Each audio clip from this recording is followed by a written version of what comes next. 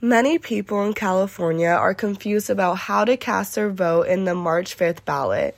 This is because there are two different sets of rules for voting.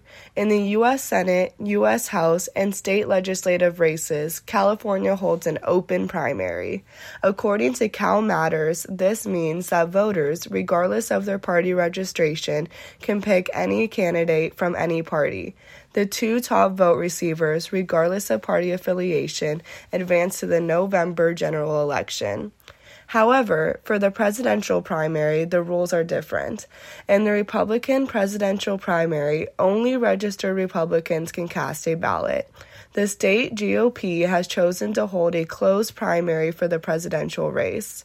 On the other hand, the California Democratic Party allows voters who are not registered Democrats to participate in its presidential primary. But unaffiliated voters will need to request a ballot that includes the presidential race. To change your party registration for the primary, you will need to re-register to vote. The last day to register online for the primary is February 20th.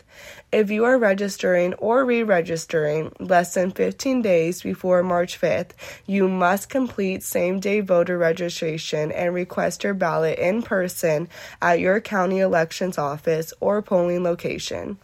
Please remember that your vote counts. Make sure to do your research and vote for the change that you want to make. Happy voting season.